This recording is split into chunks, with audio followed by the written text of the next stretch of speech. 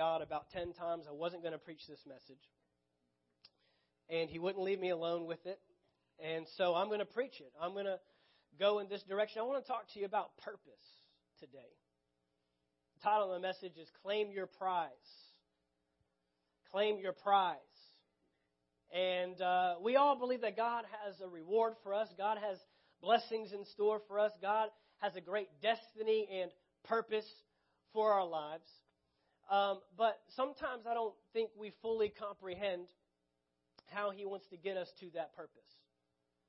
And the journey that we take and how we get to there. And I'm just going to tell you, I've got things a little scattered today. I was trying to help tie it down as much as I could for Eric back there. But you're just going to have to kind of stay with me this morning. But there's 3 things that I want to look at that I believe involve purpose in our lives. 3 things that purpose that we must recognize, I guess, if you will, if we want to see God's plan and God's purpose fulfilled. You're in Numbers chapter 13, but on the screen I want you to look at Proverbs 19:21. Proverbs 19:21 says, "You can make many plans, but the Lord's purpose will prevail." You can make many plans, but it's the Lord's purpose that will prevail. A lot of times I think that we miss out on fulfilling God's purpose for our lives because we're too busy fulfilling our purpose for our lives. And this shows us you've got 2 options here. You can go one of 2 directions with your life. You can make plans and live according to your plan, or you can discover God's purpose and live according to His purpose and see His purpose fulfilled in your life. Here's the first thing you need to know, that purpose is not created, it's discovered. Purpose is not created. What does that mean? That means you don't wake up one morning and decide what you're going to do with your life. You discover what you're going to do with your life. It's already played out. See, God does not make anything by accident. What does that mean? That means that He knows what it is, and He knows what it will do before He creates it. God does not create something and then say, I wonder what we're going to do with this. Or it looks like it could achieve this, or it looks like it could do that. No, He has all that played out from the beginning, and then He puts it into action. See, purpose answers one question. It answers the most important question that you could ever answer in your life. You thought you needed to know what you were supposed to do, or how you were supposed to do it, or where you were going to do it. But God wants you to discover why you do it. And purpose answers the question, why? Purpose always answers the question, why? Some of you have been with us for a while, and you're already mouthing the words with me because you know that this is, I'm meticulous about purpose. With our leadership team, I'm almost maybe overboard, but that's okay. I'd rather be overboard than, nowhere near it. I would rather be over the top with trying to know the purpose for something. Or always, just this last month, we've got a team that's been with us for almost the entire 5 years that we've been here. And just this last month, I said, go back and find out your purpose statement for your area. What is the purpose? Why do you exist? Why do we do children's ministry? Why do we have greeters at the door? Why do we have a production team? Why do we have work? I don't ever want to do anything just because. See, my son is in this phase right now. I'm praying for deliverance over his life. I'm laying hands on him daily because he's in the why stage. But why? But why? See, it's born within your nature to know why. It's as we grow up that we think we need to know what and how. And God, where do you want me? He's not so much concerned with where as to why, because you could be right where God wants you and do it for the wrong reasons. So He wants you to know why. Because when you find out why, that'll answer what, and that'll answer how, and that'll answer where, and that'll answer when. What is God's will? You don't need to know what is God's will. You need to know why He has a will for you in the first place. What is His purpose for your life? We need to discover the why. See, where purpose is not known, some of you already know, abuse is inevitable. Where purpose is not known, abuse is inevitable. If you don't know why, then you will abuse whatever that thing is. We have gun laws abused today because people don't know why they own a gun. That's why we have child abuse. That's why we have spouse abuse. And that's why we have job abuse and even church abuse, because we don't know why we go to church. And we don't know why we have a job. We don't know why we have money, so we abuse our money. We don't know why we have a spouse, so we abuse our spouse. And then we don't know why we have children, so we abuse our children. You abuse.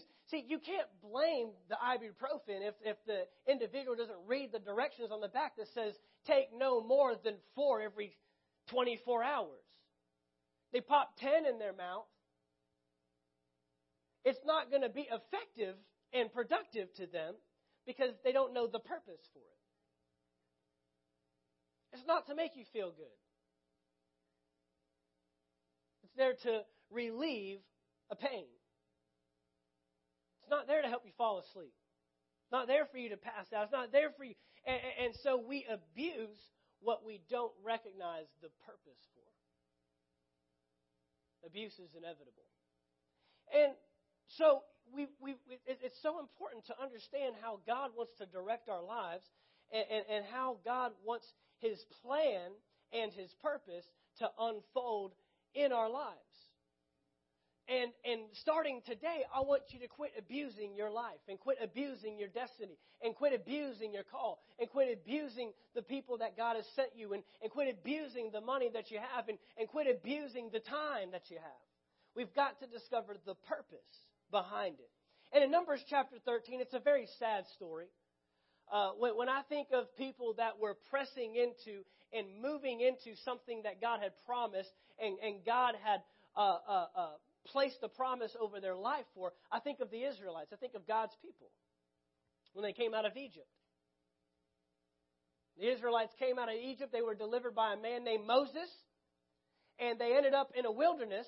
And in Numbers chapter 13, they end up on the edge of the blessing.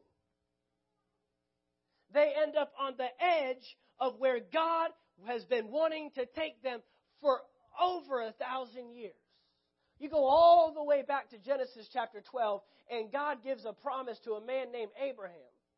And He says, I'm going to make you a father of many nations. And you won't possess this land, but your descendants will possess this land. And here in Numbers chapter 13, we're going to start with verse 17. It says, Moses gave the men these instructions. So now they're on the edge of the land. And Moses calls together 12 men, one from each tribe. 12 men, 12 spies to go into the promised land. And Moses gave the men these instructions as he sent them out to explore the land. Go north through the Negev into the hill country. See what the land is like. And find out whether the people living there are strong or weak, few or many. See what kind of land they live in. Is it good or bad? Do their towns have walls, or are they unprotected like open camps? Is the soil fertile or poor? Are there many trees? Do your best to bring back samples of the crops you see. And it happened to be the season for harvesting the first ripe grapes. The first thing we got to understand about purpose is the perspective. The perspective. We've got to understand that purpose gives us God's perspective. You can't fulfill the purpose that God has for your life until you get God's perspective for your life. Moses is not sending these spies into the land to figure out, is this the land we're supposed to go into? He's not sending them into the promised land to determine, is this the right place? I mean, I know we've spent all this time traveling here. I know that we've spent all this time trying to get to the promised land, and we've been believing year after year after year, over 430 years in slavery for this land. But you know what? Let's go in and check it out and make sure this is what God wants to do. That's not why He's sending them in. He's sending them in to determine, how do we take it? Because God has already set in motion, this is your promised land. I mean, He names off the tracts of land. He names off the borders and the guidelines and the boundaries. He knows that if you could follow the GPS, it would bring you right here. This is it. And you go in to spy out a land to determine how you're going to take it. I need to know if there's walls or not, so we know if we need to prepare to take walls. I need to know what the forests are like. I need to know where each camp is stationed, so I know where to go to take over who. And so they were going in to gain God's perspective, but they end up going in and getting their own perspective. See, the Israelites, they were delivered out of Egypt, but they were never really set free. And the Israelites are like a lot of believers today. We get delivered out of darkness into light. We come out of sin into life. And just like Colossians tells us, we've been transferred from the kingdom of darkness into the kingdom of His beloved Son. And we make that transition spiritually, but we never make the transition in our minds. That's why Romans chapter 12 tells us to renew our minds. Do not be conformed to the world, but be ye transformed by the renewing of your mind. See, the Israelites saw so many miracles, so many signs, so many wonders. They saw water come out of a rock. They saw a Red Sea parted right down the middle so they could walk across it on dry land. They saw God bring plague after plague after plague against the Egyptians to deliver them, and saw God's hand move. And all of that, and they still never convinced themselves that God was able. Never convinced themselves. We come to church and we hear the word preached week after week after week. We see God doing awesome wonders in our lives as we apply the word to our lives. We see these things take place, and then we get into the land where God is promising us. We see the purpose that He's provided for us, and we talk ourselves out of it. We begin to see it from our perspective rather than God's perspective. And there is no achieving of God's purpose until you first gain God's perspective. Colossians chapter 3 verse 1 tells us, if then you were raised with Christ, seek those things which are above, where Christ is. Seek. That means that it's not an automatic reaction. You don't get born again and then automatically see things the way God sees them. You got to seek. You've got to set your mind, he says here. Set your mind on things above, not on things on the earth. I'm not just talking about your natural eyes, but what happens is your natural eyes will talk you out of what your spiritual eyes want to see. If we don't be purposeful in our lives and be intentional in our lives to see it the way God sees it. See, if you don't see it different, it won't become different. If you don't see it different, it won't become different. God's purpose in your life doesn't show up by accident.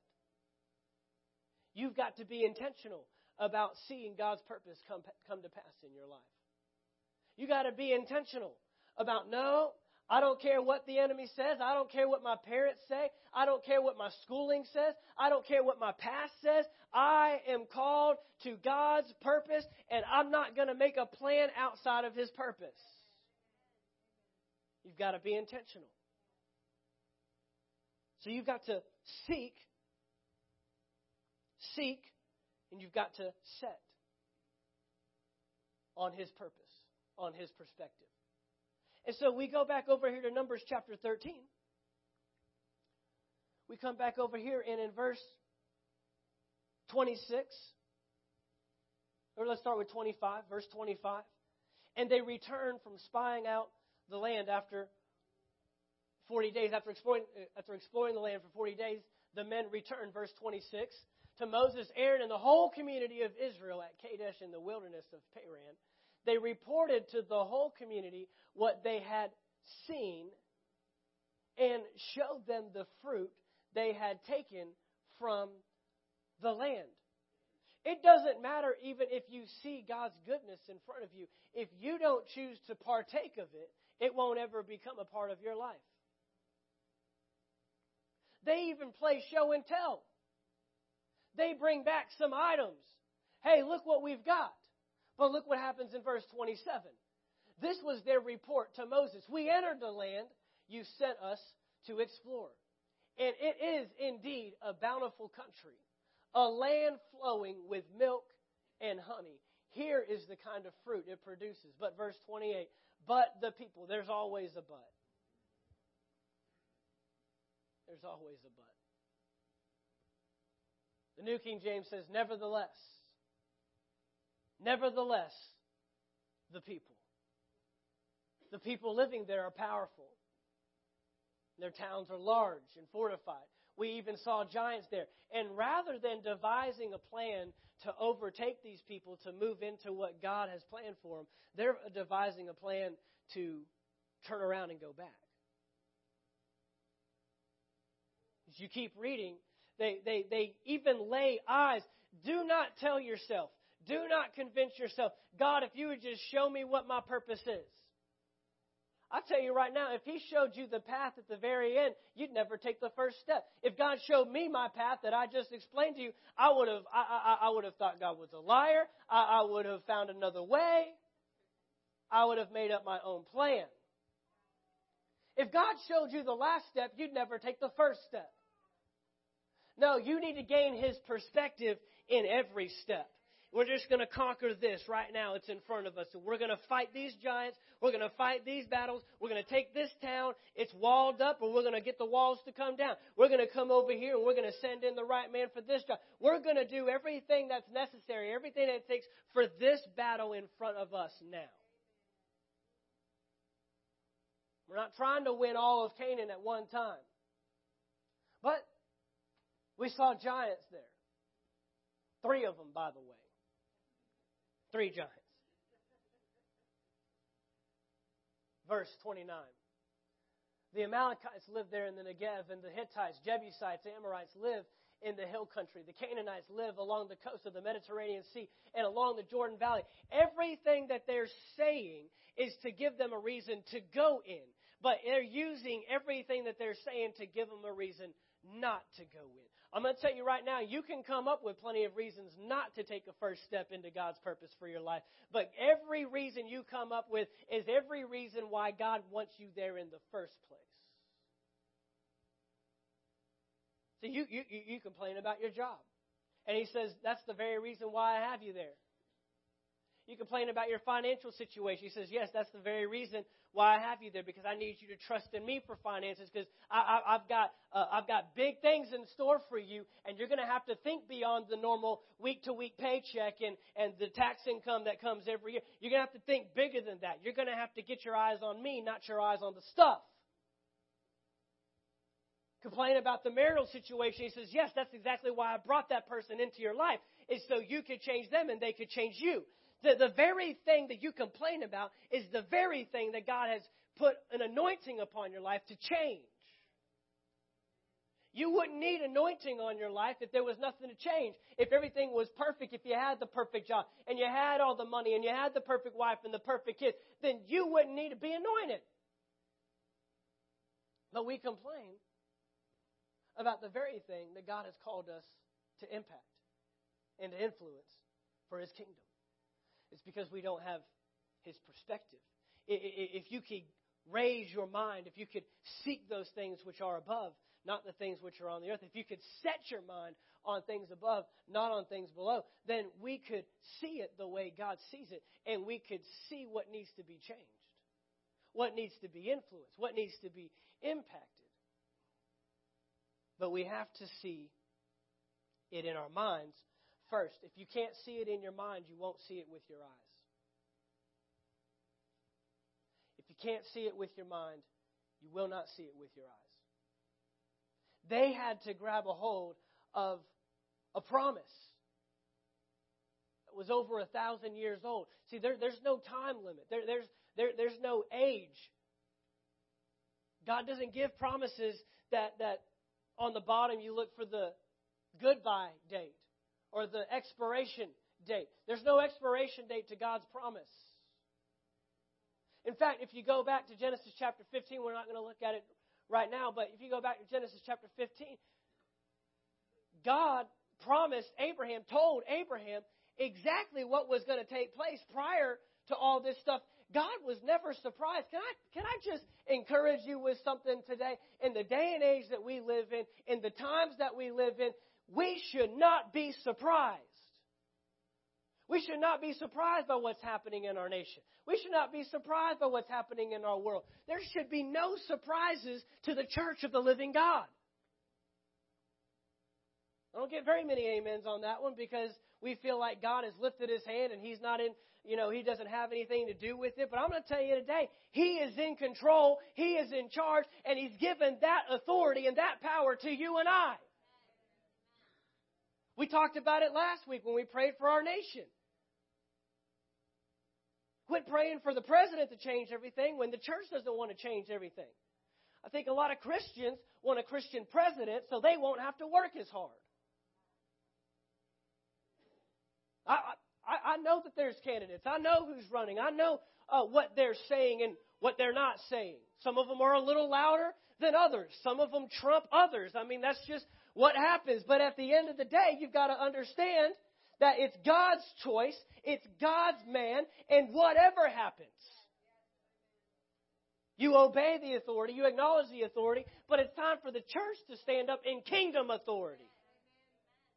Quit whining and complaining and griping about what's going on and start standing up and praying for the man that's in office and praying for things to change in our nation. More than a godly president, we need godly men and women. I mean, you look at the Bible and there weren't very many godly leaders, even in the church. And almost all of the godly leaders that God raised up influenced an evil leader. Joseph was not serving a godly Pharaoh. Come on. This is the nation that ended up taking the Israelites into slavery. Moses didn't go before a godly man. Paul did not go before any godly kings and godly leaders. King Agrippa got the closest. He said, "Thou almost persuadest me to become a Christian." That's as close as Paul got to having a godly president. You and I have had it way better than any of the leaders in the Bible, and they had way more influence than the church has had in the last 100 years. That's just the bottom line. At least we've had some leaders that had some kind of godly value and godly morals and godly principles. At least over our 300-something years of being a nation, we've had some type of foundation on biblical value. They had none. They had leaders that wanted to kill them. And Paul would still write things to Timothy that said, honor your leaders, pray for your leaders, give thanks even for your leaders. All right, that's enough of that. Purpose has a perspective. Number 2, purpose has a price. Purpose has a price. There will be a cost to achieve the calling. There will be a cost to achieve what God has called you to do. There will be a sacrifice on your part to see God's purpose fulfilled in your life. Period. You don't achieve God's purpose your way. You only achieve God's purpose His way. And there's a sacrifice. There's a cost that has to take place. And I can only imagine as Joseph and Abraham, Isaac and Jacob, as they've already passed on, I can only imagine what they're looking down, watching the Israelites complain and gripe about. I can only imagine what they're saying on the inside, thinking, we paid the price to get you here. And you can't pay the price to move forward. See, some of us only count the initial cost. And we don't take into account the maintenance fees. Look at your neighbor and say, there's a maintenance fee. There's a maintenance fee. It's going to cost you something. What is obtained has to be maintained. And here's the dangerous side, is that it's dangerous to inherit what you haven't invested in. It's dangerous to take hold of what you haven't laid anything down for. And this is an inheritance. This is something that's been given. This is a promise that has been given them. But they're not willing to pay the same price to get in that Abraham had to pay just to get to this point, that Moses had to pay. I mean, think about Joseph's life, man. He's thinking, you're complaining about giants? You're complaining. I was thrown in a well. I was sold into slavery. I was lied about. I was put in jail. And God still found a way to achieve His purpose in my life. And now you're going to stop yourselves short here? You're going to shut yourself down here? Not willing to pay the cost. See, you can't expect the same product if you're unwilling to pay the same price. You can't expect the same product. See, that's the thing, is we don't truly know the value we have for something until someone shows us the price tag. Right? Oh, man, I love those pants, man. Those are awesome pants. How much are they? Oh, yeah, never mind, man. I'm going to run on down here to TJ Maxx, find me some. I'm going to go to Plato's Closet. I don't need to find, right? Can I get a shout out over here from my Plato's team? That's your little commercial. That's your blurb right there. So don't go tearing them all down at one time. Right? You don't know the value until you're shown the price tag, until you're shown what it's going to cost you, what it's worth. And it's only worth what you're willing to pay for it anyways. Yeah, you walk up on a dealership and you try to have a dealer try to tell you how much a vehicle is going to cost. It ain't worth that. It might be worth that to you and to your pocketbook. It ain't worth that to me. The value is assessed by you. You determine what it's worth. How much is it worth to get into the promised land? How much is it worth to achieve God's purpose? How much is it worth to see God's plan fulfilled in your life? What are you willing to lay down? What are you willing to pay the price for? We've got to understand that there's a price. And lastly, we've got to understand that purpose has a prize. Purpose has a prize. And the prize is worth the price. You know, I always make this statement. What it will cost you not to follow after God is much higher than what it will cost you if you just choose to follow God. The cost is always greater not to follow than it is to follow.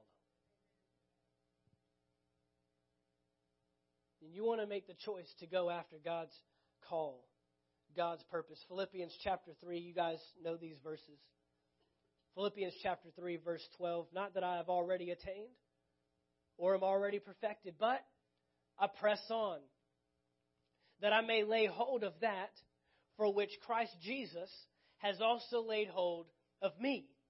I do not count myself to have apprehended, but one thing I do, forgetting those things which are behind and reaching forward to those things which are ahead, I press toward the goal for the prize. Everyone say prize. for the prize of the upward call of God in Christ Jesus. The greater the pressure, the closer you're getting. The greater the pressure, the closer you're getting. The pressure is always greatest at the finish line. If it's feeling harder, if it's getting tougher, if there's more pressure showing up, that just means you are that much closer to achieving God's purpose for your life. There weren't any giants in the wilderness. There weren't any Canaanites in the wilderness. But when they got up on the promised land, the purpose that God had for them, now they start seeing things that might hinder them. The pressure shows up at the end. 1 Corinthians chapter 9. 1 Corinthians chapter 9, verse 24. Do you not know that those who run in a race all run, but one receives the prize? Everyone say prize. Run in such a way that you may obtain it, and everyone who competes for the prize is temperate in all things. Now they do it to obtain a perishable crown, but we for an imperishable crown. The prize is worth the price. Therefore I run thus, not with uncertainty, not as one who beats the air, but I discipline my body, bring it into subjection, lest when I have preached to others, I myself should become disqualified. It's going to take some discipline. It's going to take some endurance. You're going to overcome some opposition, but every opportunity to quit is an opportunity to prove God's faithfulness. Remember, it's His purpose, not yours.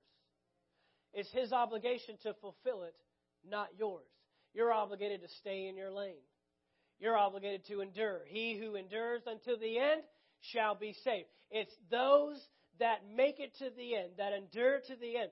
They will see God's plan fulfilled in their lives.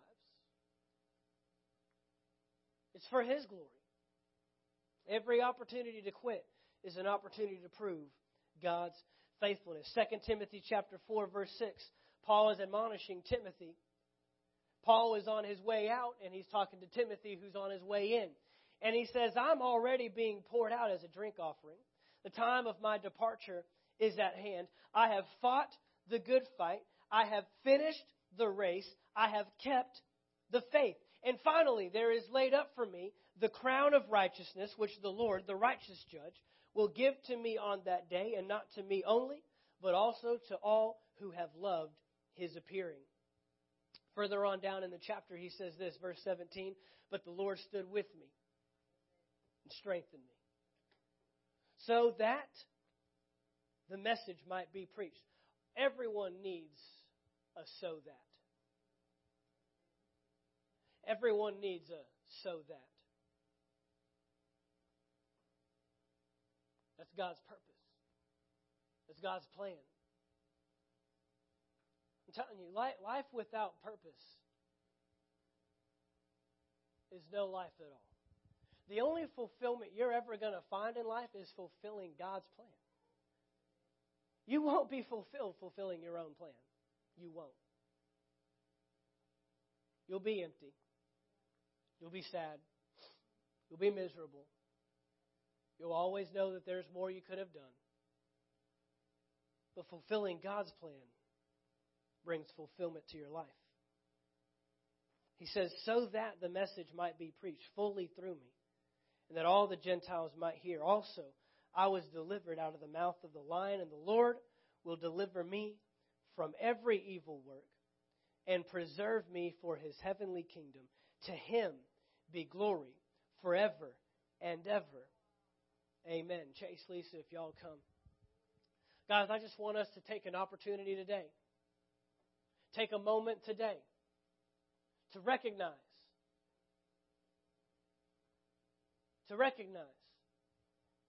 that it's His purpose that prevails. It's His purpose that lasts forever. It's His purpose that remains. Whatever you're trying to achieve on your own, whatever you're trying to figure out on your own, get God involved.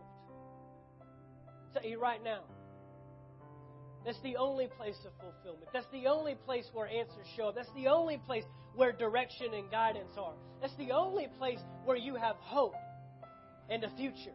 He says, "For I know the plans I have for you, says the Lord. Plans to prosper you and not to harm you. Plans to give you a future and a hope." Come on, you've got a future and a hope. And it's hidden in God. It's hidden in Him. You can't find future without Him. You can't find hope without Him. You can't find direction without Him. You can't find guidance without Him. You've got to follow God's plan. For I know the plans I have. He's not in heaven just winging it. He's not in heaven saying, "What are we going to do today?" He's not in heaven. He's not taking every step with you.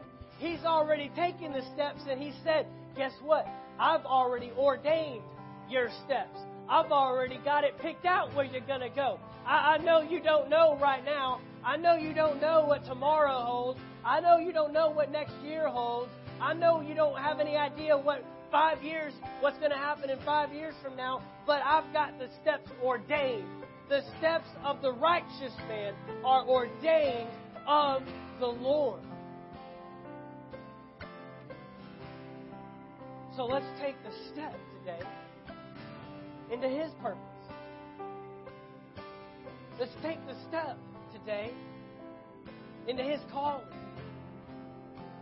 Let's gain His perspective. Be willing to pay the price and get ready to take a hold of the prize that awaits you at the end. Father, we thank You this morning. What a great plan, what a great purpose, what a great destiny You have.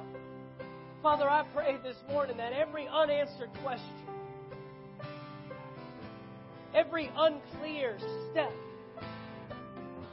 becomes clear to us right now in the name of Jesus. We place a priority on Your plan.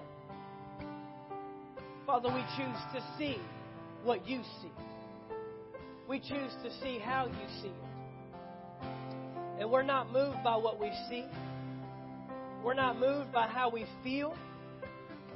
We're not moved by what the world says. We're not even moved by our past.